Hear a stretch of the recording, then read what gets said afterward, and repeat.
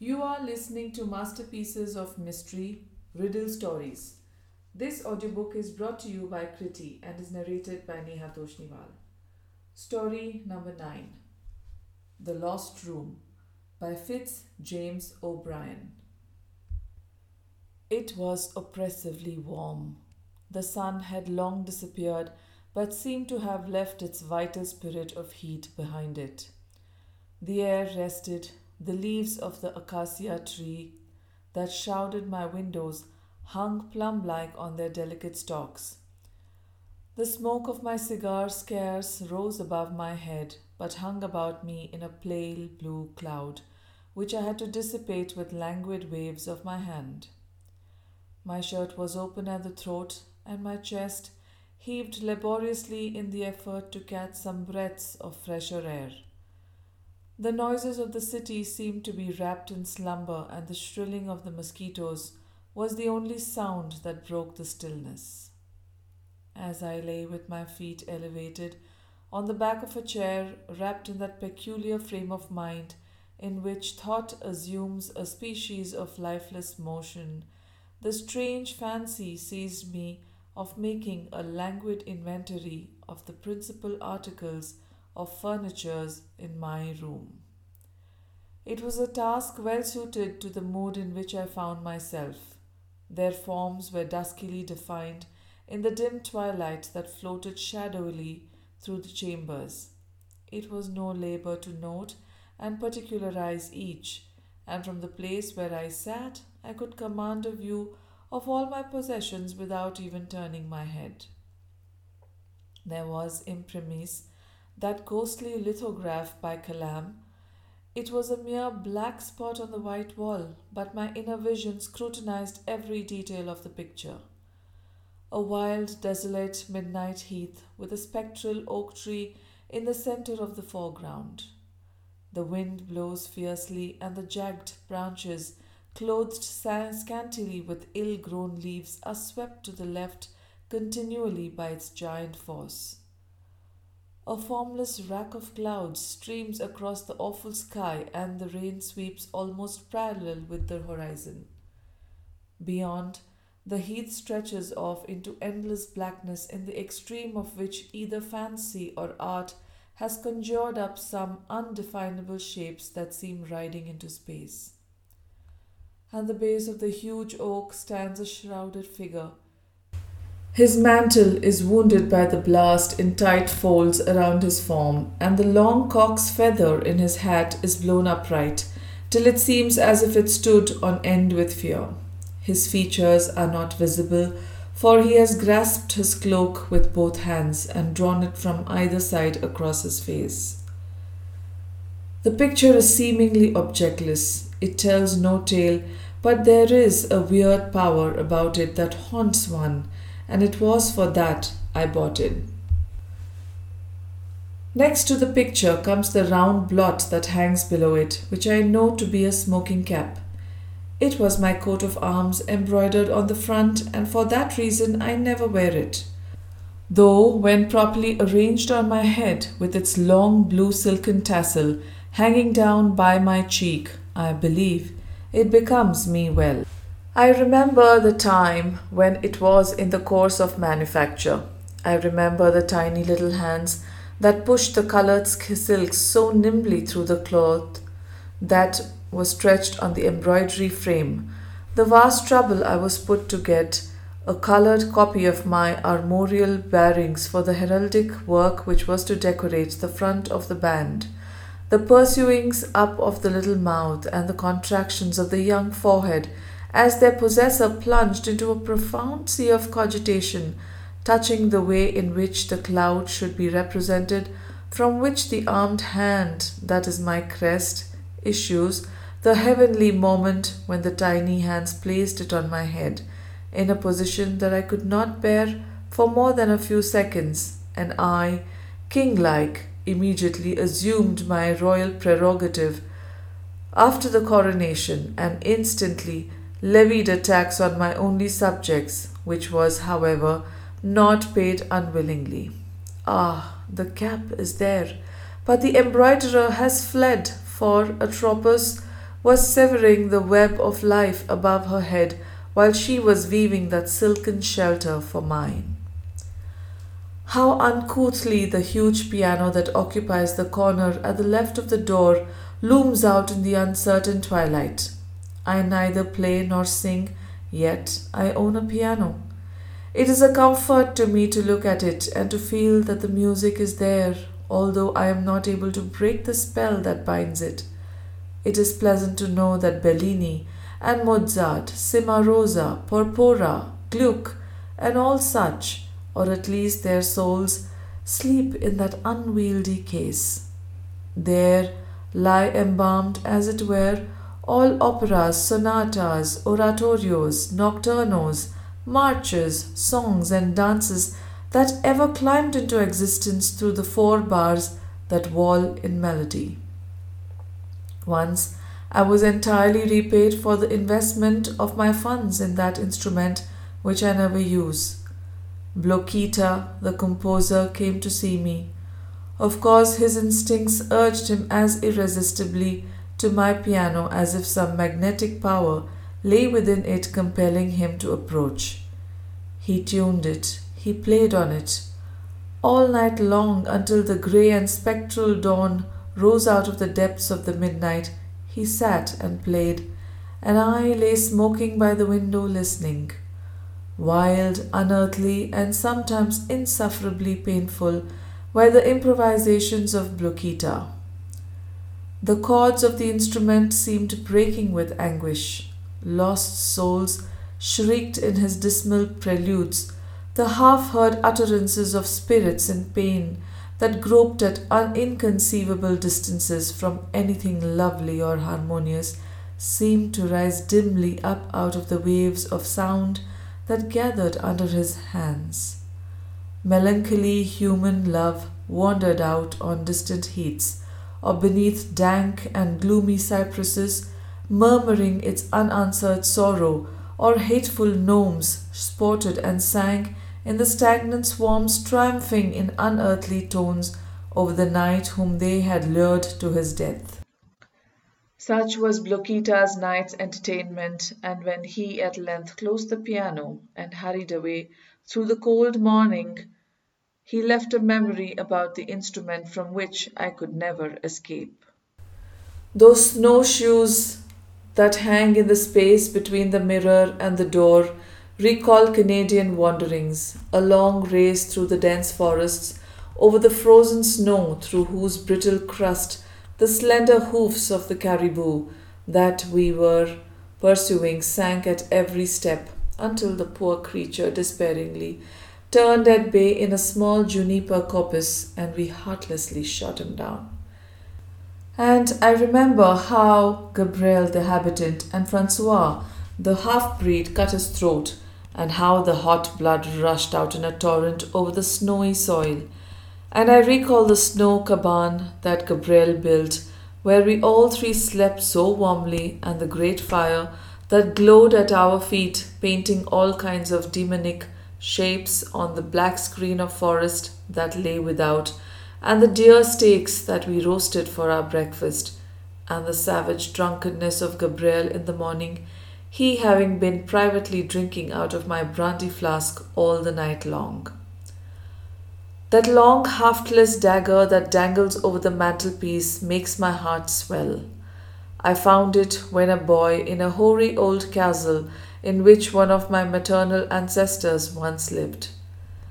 That same ancestor who, by the way, yet lives in history, was a strange old sea king who dwelt on the extremest point of the southwestern coast of Ireland. He owned the whole of that fertile island called Inniskeren, which directly faces Cape Clear, where between them the Atlantic rolls furiously, forming what the fishermen of the place call the Sound. An awful place in winter is that same Sound. On certain days no boat can live there for a moment, and Cape Clear is frequently cut off for days from any communication with the mainland. This old sea king, Sir Florence O'Driscoll by name, passed a stormy life. From the summit of his castle he watched the ocean and when any richly laden vessels bound from the south to the industrious Galway merchants hove in sight, Sir Florence hoisted the sails of his galley, and it went hard with him if he did not tow into harbour ship and crew. In this way he lived, not a very honest mode of livelihood, certainly, according to our modern ideas, but quite reconcilable with the morals of the time. As may be supposed, Sir Florence got into trouble. Complaints were laid against him at the English court by the plundered merchants, and the Irish Viking set out for London to plead his own cause before good Queen Bess, as she was called. He had one powerful recommendation. He was a marvellously handsome man.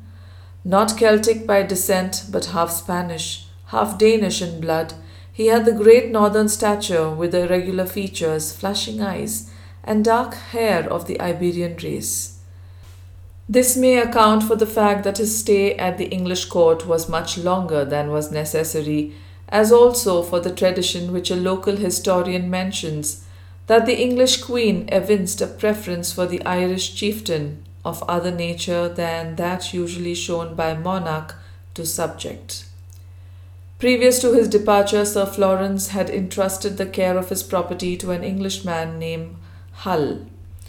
During the long absence of the knight, this person managed to ingratiate himself with the local authorities and gain their favour so far that they were willing to support him in almost any scheme.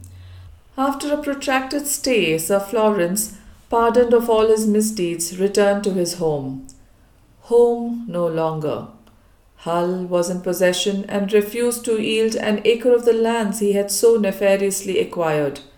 It was no use appealing to the law, for its officers were in the opposite interest.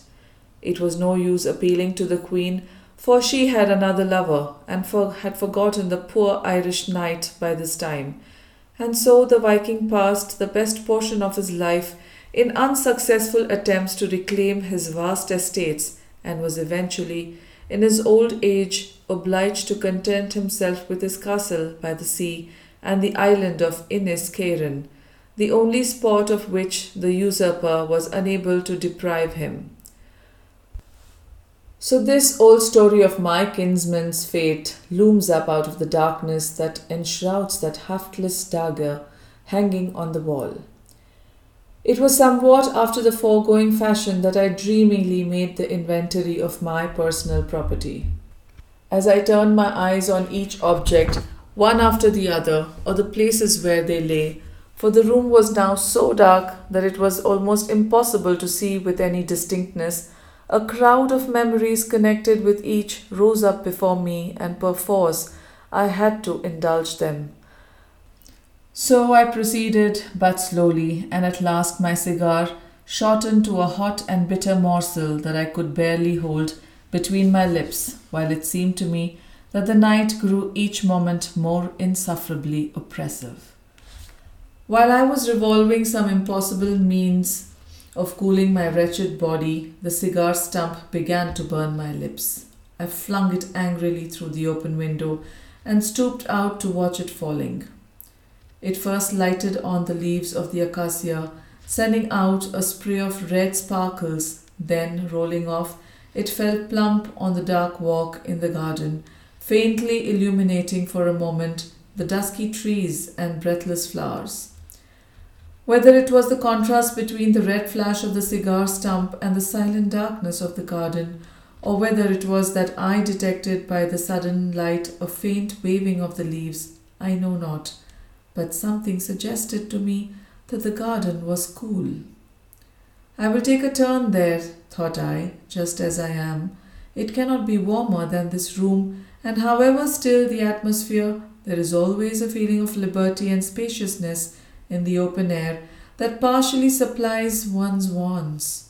With this idea running through my head, I arose, lit another cigar, and passed out into the long, intricate corridors that led to the main staircase. As I crossed the threshold of my room, with what a different feeling I should have passed it, had I known that I was never to set foot in it again. I lived in a very large house in which I occupied two rooms on the second floor. The house was old fashioned and all the floors communicated by a huge circular staircase that wound up through the center of the building, while at every landing long, rambling corridors stretched off into mysterious nooks and corners. This palace of mine was very high, and its resources in the way of crannies and windings seemed to be interminable. Nothing seemed to stop anywhere. Cul-de-sacs were unknown on the premises. The corridors and passages, like mathematical lines, seemed capable of indefinite extension, and the object of architect must have been to erect an edifice in which people might go ahead forever. The whole place was gloomy, not so much because it was large, but because an unearthly nakedness seemed to pervade the structure. The staircases, corridors, halls, and vestibules all partook of a desert-like desolation. There was nothing on the walls to break the somber monotony of those long vistas of shade. No carvings on the wainscoting, no moulded masks peering down from the simply severe cornices, no marble vases on the landings. There was an imminent dreariness and wanting of life, so rare in an American establishment all over the abode. It was Hood's haunted house put in order and newly painted. The servants too were shadowy and chary of their visits. Bells rang 3 times before the gloomy chambermaid could be induced to present herself, and the negro waiter, a ghoul-like looking creature from Congo, obeyed the summons only when one's patience was exhausted or one's want satisfied in some other way. When he did come, one felt sorry that he had not stayed away altogether, so sullen and savage did he appear. He moved along the echoless floors with a slow, noiseless shamble until his dusky figure, advancing from the gloom, seemed like some reluctant Afrit, compelled by the superior power of his master to disclose himself. When the doors of all the chambers were closed and no light illuminated the long corridor, save the red, unwholesome glare of a small oil lamp on a table at the end, where late lodgers lit their candles, one could not by any possibility conjure up a sadder or more desolate prospect. Yet the house suited me. Of meditative and sedentary habits, I enjoyed the extreme quiet. There were but few lodgers, from which I infer that the landlord did not drive a very thriving trade, and these, probably oppressed by the sombre spirit of the place, were quiet and ghost-like in their movements. The proprietor I scarcely ever saw. My bills were deposited by unseen hands every month on my table while I was out walking or riding, and my pecuniary response was entrusted to the attendant Afrit. On the whole, when the bustling, wide-awake spirit of New York is taken into consideration, the sombre, half-vivified character of the house in which I lived was an anomaly that no one appreciated better than I who lived there. I felt my way down the wide, dark staircase in my pursuit of zephyrs. The garden as I entered it did feel somewhat cooler than my own room, and I puffed my cigar along the dim, cypress-shrouded walks with a sensation of comparative relief. It was very dark. The tall, growing flowers that bordered the path were so wrapped in gloom as to present the aspect of solid, pyramidal masses, all the details of leaves and blossoms being buried in an embracing darkness, while the trees had lost all form and seemed like masses of overhanging cloud. It was a place and time to excite the imagination, for in the impenetrable cavities of endless gloom there was room for the most riotous fancies to play at will. I walked, and the echoes of my footsteps on the ungravelled and mossy path suggested a double feeling. I felt alone, and yet in company at the same time. The solitariness of the place made itself distinct enough in the stillness, broken alone by the hollow reverberations of my step, while those very reverberations seemed to imbue me with an undefined feeling that I was not alone. I was not, therefore, much startled when I was suddenly accosted from beneath the solid darkness of an immense cypress by a voice saying, "Will you give me a light, sir?" "Certainly," I replied, trying in vain to distinguish the speaker amidst the impenetrable dark. Somebody advanced, and I held out my cigar. All I could gather definitively about the individual who thus accosted me was that he must have been of extremely small stature, for I, who am by no means an overgrown man, had to stoop considerably in handing him my cigar. The vigorous puff that he gave his own lighted up my Havana for a moment, and I fancied that I caught a glimpse of long, wild hair. The flash was, however, so momentary that I could not even say certainly whether this was an actual impression or the mere effort of imagination to embody that which the senses had failed to distinguish. "Sir, you are out late," said this unknown to me, as he, with half-uttered thanks, handed me back my cigar, for which I had to grope in the gloom. "Not later than usual," I replied dryly. You are fond of late wanderings, then?" "That is just as the fancy seizes me." "Do you live here?" "Yes." "Queer house, isn't it?" "I have only found it quiet." But you will find it queer, take my word for it." This was earnestly uttered, and I felt at the same time a bony finger laid on my arm that cut it sharply like a blunted knife. "I cannot take your word for any such assertion," I replied rudely, shaking off the bony finger with an irrepressible motion of disgust. No offense," muttered my unseen companion rapidly in a strange, subdued voice that would have been shrill had it been louder. "Your being angry does not alter the matter. You will find it a queer house. Everybody finds it a queer house. Do you know who live there?" "I never busy myself, sir, about other people's affairs," I answered sharply, for the individual's manner, combined with my utter uncertainty as to his appearance, oppressed me with an irksome longing to be rid of him. "Oh, you don't? Well, I do. I know what they are. Well. And as he pronounced the last words, his voice rose with each, until with the last it reached a shrill shriek that echoed horribly among the lonely walks. "Do you know what they eat, sir?" he continued. "No, sir, nor care." "Oh, but you will care. You must care. You shall care. I'll tell you what they are. They are enchanters. They are ghouls. They are cannibals. Did you never remark their eyes and how they gloated on you when you passed? Did you never remark the food that they served up at your table?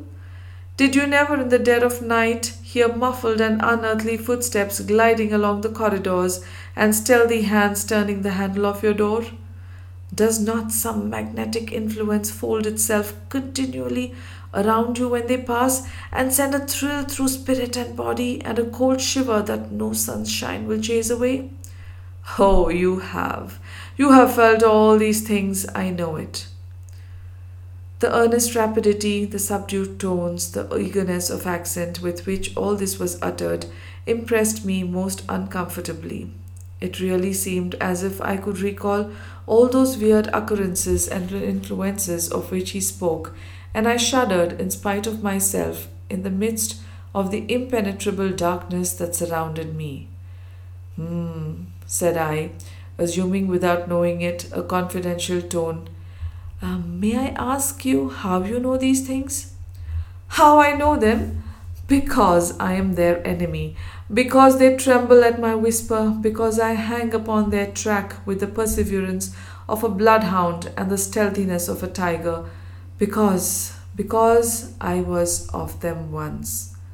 "Wretch!" I cried excitedly, for involuntarily his eager tones had wrought me up to a high pitch of spasmodic nervousness. "Then you mean to say that you—" As I uttered this word, obeying an uncontrollable impulse, I stretched forth my hand in the direction of the speaker and made a blind clutch. The tips of my fingers seemed to touch a surface as smooth as glass that glided suddenly from under them. A sharp, angry hiss sounded through the gloom, followed by a whirring noise, as if some projectile passed rapidly by, and the next moment I felt instinctively that I was alone. A most disagreeable feeling instantly assailed me, a prophetic instinct that some terrible misfortune menaced me, an eager and overpowering anxiety to get back to my own room without loss of time. I turned and ran blindly along the dark cypress alley, every dusky clump of flowers that rose blackly in the borders, making my heart each moment cease to beat. The echoes of my own footsteps seemed to redouble and assume the sounds of unknown pursuers following fast upon my track. The boughs of lilac bushes and syringas that here and there stretched partly across the walk seemed to have been furnished suddenly with hooked hands that sought to grasp me as I flew by, and each moment I expected to behold some awful and impassable barrier fall across my track and wall me up forever. At length I reached the wide entrance. With a single leap I sprang up the 4 or 5 steps that formed the stoop and dashed along the hall up the wide, echoing stairs, and again along the dim funereal corridors until I paused, breathless and panting, at the door of my room. Once so far, I stopped for an instant and leaned heavily against one of the panels, panting lustily after my late run. I had, however, scarcely rested my whole weight against the door when it suddenly gave way, and I staggered in head foremost. To my utter astonishment, the room I had left in profound darkness was now a blaze of light. So intense was the illumination that for a few seconds, while the pupils of my eyes were contracting under the sudden change, I saw absolutely nothing save the dazzling glare. This fact in itself, coming on me with such utter suddenness, was sufficient to prolong my confusion, and it was not until after several minutes had elapsed that I perceived the room was not only illuminated but occupied. And such occupants! Amazement at the scene took such possession of me that I was incapable of either moving or uttering a word. All that I could do was to lean against the wall and stare blankly at the strange picture. It might have been a scene out of Faublas or Grammont's memoirs, or happened in some palace of Minister Foucault. Round a large table in the centre of the room, where I had left a student-like litter of books and papers, were seated 6 persons. 3 were men and 3 were women. The table was heaped with a prodigality of luxuries. Luscious Eastern fruits were piled up in silver filigree vases, through whose meshes their glowing rinds shone in the contrast of 1,000 hues. Small silver dishes that Benvenuto might have designed, filled with succulent and aromatic meats, were distributed upon a cloth of snowy damask. Bottles of every shape, slender ones from the Rhine, stout fellows from Holland, sturdy ones from Spain, and quaint basket-woven flasks from Italy, absolutely littered the board. Drinking glasses of every size and hue filled up the interstices, and the thirsty German flagons stood side by side with the aerial bubbles of Venetian glass that rest so lightly on their thread-like stems. An odour of luxury and sensuality floated through the apartment. The lamps that burned in every direction seemed to diffuse a subtle incense on the air, and in a large vase that stood on the floor I saw a mass of magnolias, tuberoses and jasmines grouped together, stifling each other with their honeyed and heavy fragrance. The inhabitants of my room seemed beings well suited to so sensual an atmosphere. The women were strangely beautiful, and all were attired in dresses of the most fantastic devices and brilliant hues. Their figures were round, supple, and elastic, their eyes dark and languishing, their lips full, ripe, and of the richest bloom. The 3 men wore half masks, so that all I could distinguish were heavy jaws, pointed beards, and brawny throats that rose like massive pillars out of their doublets. All 6 lay reclining on Roman couches about the table, drinking down the purple wines in large draughts and tossing back their heads and laughing wildly. I stood, I suppose, for some 3 minutes with my back against the wall, staring vacantly at the bacchanal vision, before any of the revellers appeared to notice my presence. At length, without any expression to indicate whether I had been observing from the beginning or not, two of the women arose from their couches and, approaching, took each a hand and led me to the table. I obeyed their motions mechanically. I sat on a couch between them as they indicated. I unresistingly permitted them to wind their arms about my neck. "You must drink," said one, pouring out a large glass of red wine. "Here is Klausvoga out of a rare vintage, and here," pushing a flask of amber-hued wine before me, "is Lacrima Christi." "You must eat," said the other, drawing the silver dishes toward her. "Here are cutlets stewed with olives, and here are slices of a fillet stuffed with bruised sweet chestnuts." And as she spoke, she, without waiting for a reply, proceeded to help me. The sight of the food recalled to me the warnings I had received in the garden.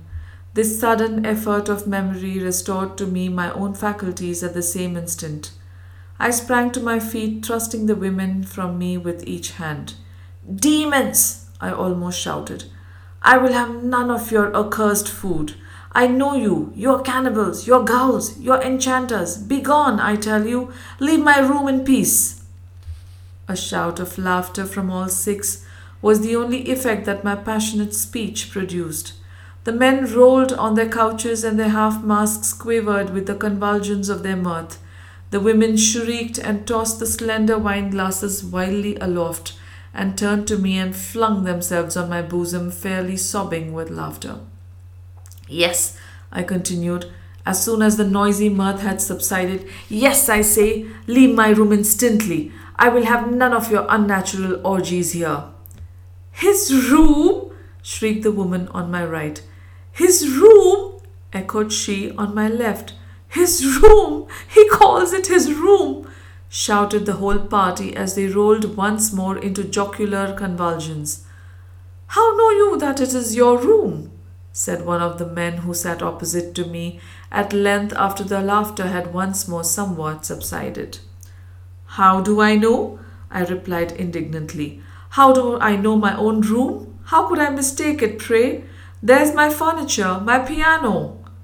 "He calls that a piano?"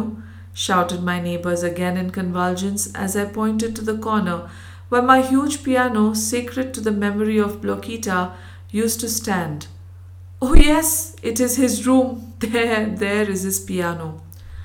The peculiar emphasis they laid on the word piano caused me to scrutinize the article I was indicating more thoroughly.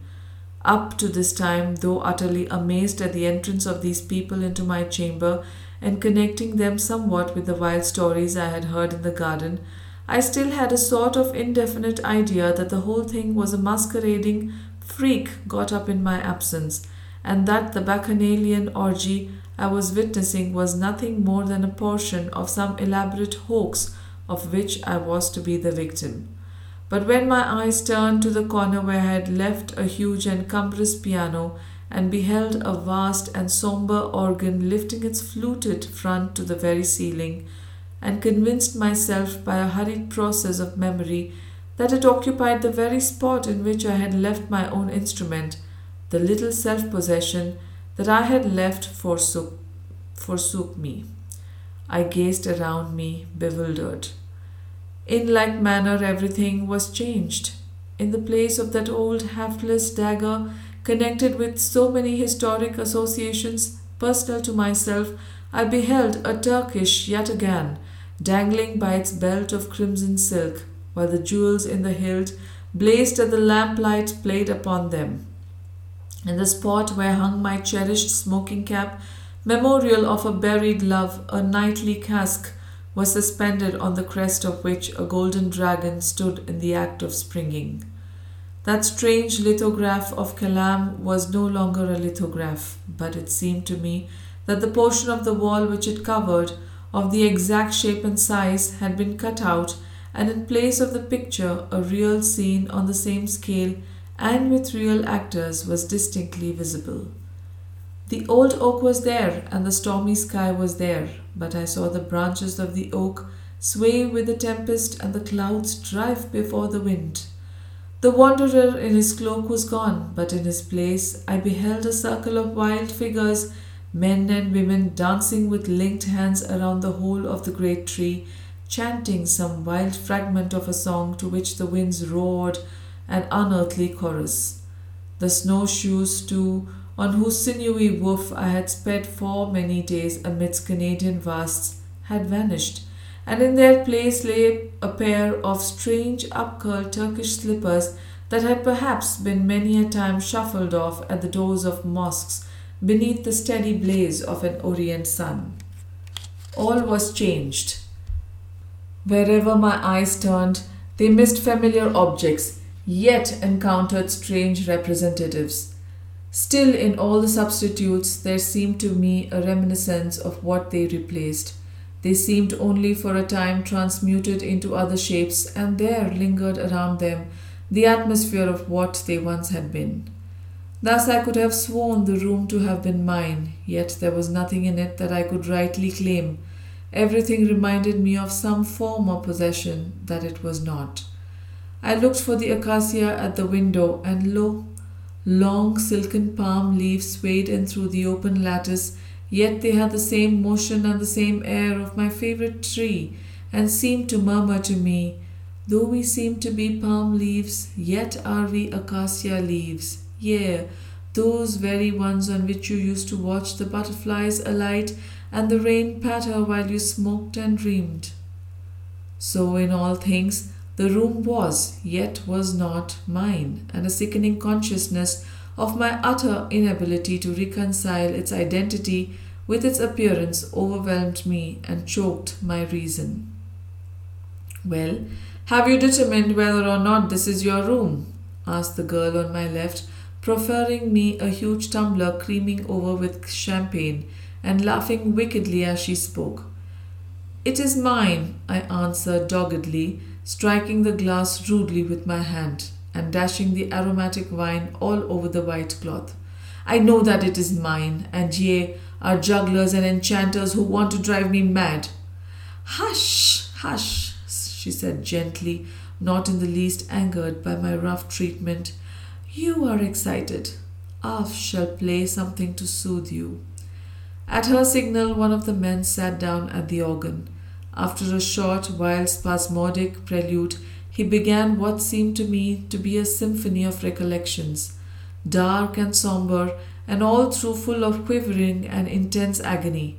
It appeared to recall a dark and dismal night on a cold reef around which an unseen but terribly audible ocean broke with eternal fury. It seemed as if a lonely pair were on the reef, one living, the other dead, one clasping his arms around the tender neck and naked bosom of the other, striving to warm her into life, when his own vitality was being each moment sucked from him by the icy breath of the storm. Here and there a terrible wailing minor key would tremble through the chords like the shriek of seabirds or the warnings of advancing death.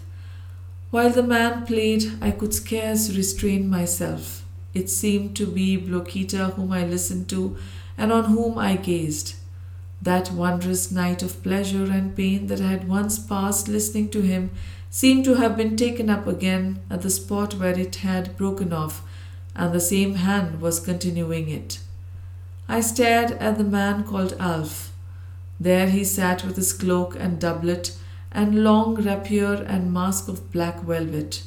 But there was something in the air of the peaked beard, a familiar mystery in the wild mass of raven hair that fell as if wind blown over his shoulders, which riveted my memory. "Bloquita! Bloquita!" I shouted, starting up furiously from the couch on which I was lying and bursting the fair arms that were linked around my neck as if they had been hateful chains. "Bloquita, my friend, speak to me, I entreat you. Tell these horrid enchanters to leave me. Say that I hate them. Say that I command them to leave my room." The man at the organ stirred, not in answer to my appeal. He ceased playing, and the dying sound of the last note he had touched faded off into a melancholy moan. The other men and the women burst once more into peals of mocking laughter. "Why will you persist in calling this your room?" said the woman next to me, with a smile meant to be kind, but to me inexpressibly loathsome. "Have we not shown you by the furniture, by the general appearance of the place, that you are mistaken, and that this cannot be your apartment? Rest content, then, with us. You are welcome here, and need no longer trouble yourself about your room." "Rest content?" I answered madly. "Live with ghosts, eat of awful meats, and see awful sights? Never, never! You have cast some enchantment over the place that has disguised it, but for all that I know it to be my room, you shall leave it." "Softly, softly," said another of the sirens. "Let us settle this amicably. This poor gentleman seems obstinate and inclined to make an uproar. Now we do not want an uproar. We love the night and its quiet, and there is no night that we love so well as that on which the moon is coffined in clouds. Is it not so, my brothers?" An awful and sinister smile gleamed on the countenances of her unearthly audience and seemed to glide visibly from underneath their masks. "Now," she continued, "I have a proposition to make. It would be ridiculous for us to surrender this room simply because this gentleman states that it is his, and yet I feel anxious to gratify, as far as may be fair, his wild assertion of ownership. A room, after all, is not much to us. We can get one easily enough, but still, we should be loath to give this apartment up to so imperious a demand. We are willing, however, to risk its loss. That is to say," turning to me, "I propose that we play for the room. If you win, we will immediately surrender it to you just as it stands. If on the contrary you lose, you shall bind yourself to depart and never molest us again." Agonized at the ever-darkening mysteries that seemed to thicken around me, and despairing of being able to dissipate them by the mere exercise of my own will, I caught almost gladly at the chance thus presented to me. The idea of my loss or my gain scarce entered into my calculations. All I felt was an indefinite knowledge that I might, in the way proposed, regain in an instant that quiet chamber and that peace of mind of which I had so strangely been deprived. "I agree," I cried eagerly. "I agree. Anything to rid myself of such unearthly company." The woman touched a small golden bell that stood near her on the table, and it had scarce ceased to tinkle when a negro dwarf entered with a silver tray on which were dice boxes and dice. A shudder passed over me as I thought in this stunted African I could trace a resemblance to the ghoul-like black servant to whose attendance I had been accustomed. "Now," said my neighbor, seizing one of the dice boxes and giving me the other, "the highest wins. Shall I throw first?" I nodded assent. She rattled the dice, and I felt an inexpressible load lifted from my heart as she threw 15. "It is your turn," she said with a mocking smile. "But before you throw, I repeat the offer I made you before. Live with us, be one of us. We will initiate you into our mysteries and enjoyments of which you can form no idea unless you experience them. Come, it is not too late yet to change your mind. Be with us." My reply was a fierce oath as I rattled the dice with spasmodic nervousness and flung them on the board.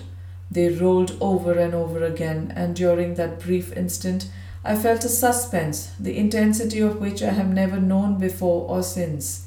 At last they lay before me. A shout of the same horrible, maddening laughter rang in my ears. I peered in vain at the dice, but my sight was so confused that I could not distinguish the amount of the cast. This lasted for a few moments. Then my sight grew clear, and I sank back almost lifeless with despair as I saw that I had thrown but 12. Lost! Lost! Screamed my neighbor with a wild laugh. Lost! Lost! Shouted the deep voices of the masked men. Leave us, coward! They all cried. You are not fit to be one of us. Remember your promise. Leave us. Then it seemed as if some unseen power caught me by the shoulders and thrust me toward the door. In vain I resisted. In vain I screamed and shouted for help. In vain I implored them for pity.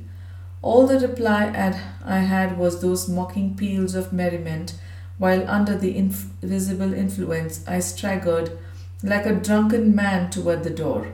As I reached the threshold, the organ pealed out a wild, triumphal strain. The power that impelled me concentrated itself into one vigorous impulse that sent me blindly staggering out into the echoing corridor, and as the door closed swiftly behind me, I caught one glimpse of the apartment I had left forever. A change passed like a shadow over it. The lamps died out, the siren women and the masked men vanished. The flowers, the fruits, the bright silver and bizarre furniture faded swiftly, and I saw again, for the 10th of a second, my own old chamber restored. There was the acacia waving darkly, there was the table littered with books, there was the ghostly lithograph, the dearly beloved smoking cap, the Canadian snowshoes, the ancestral dagger, and there, at the piano, organ no longer, sat Blokita playing. The next instant the door closed violently and I was left standing in the corridor, stunned and despairing. As soon as I had partially recovered my comprehension, I rushed madly to the door with the dim idea of beating it in. My fingers touched a cold and solid wall. There was no door. I felt all along the corridor for many yards on both sides. There was not even a crevice to give me hope. I rushed downstairs, shouting madly. No one answered. In the vestibule, I met the Negro. I seized him by the collar and demanded my room. The demon showed his white and awful teeth, which were filed into a saw-like shape, and extricating himself from my grasp with a sudden jerk, fled down the passage with a gibbering laugh. Nothing but echo answered to my despairing shrieks. The lonely garden resounded with my cries as I strode madly through the dark walls, and the tall funereal cypresses seemed to bury me beneath their heavy shadows. I met no one, could find no one. I had to bear my sorrow and despair alone.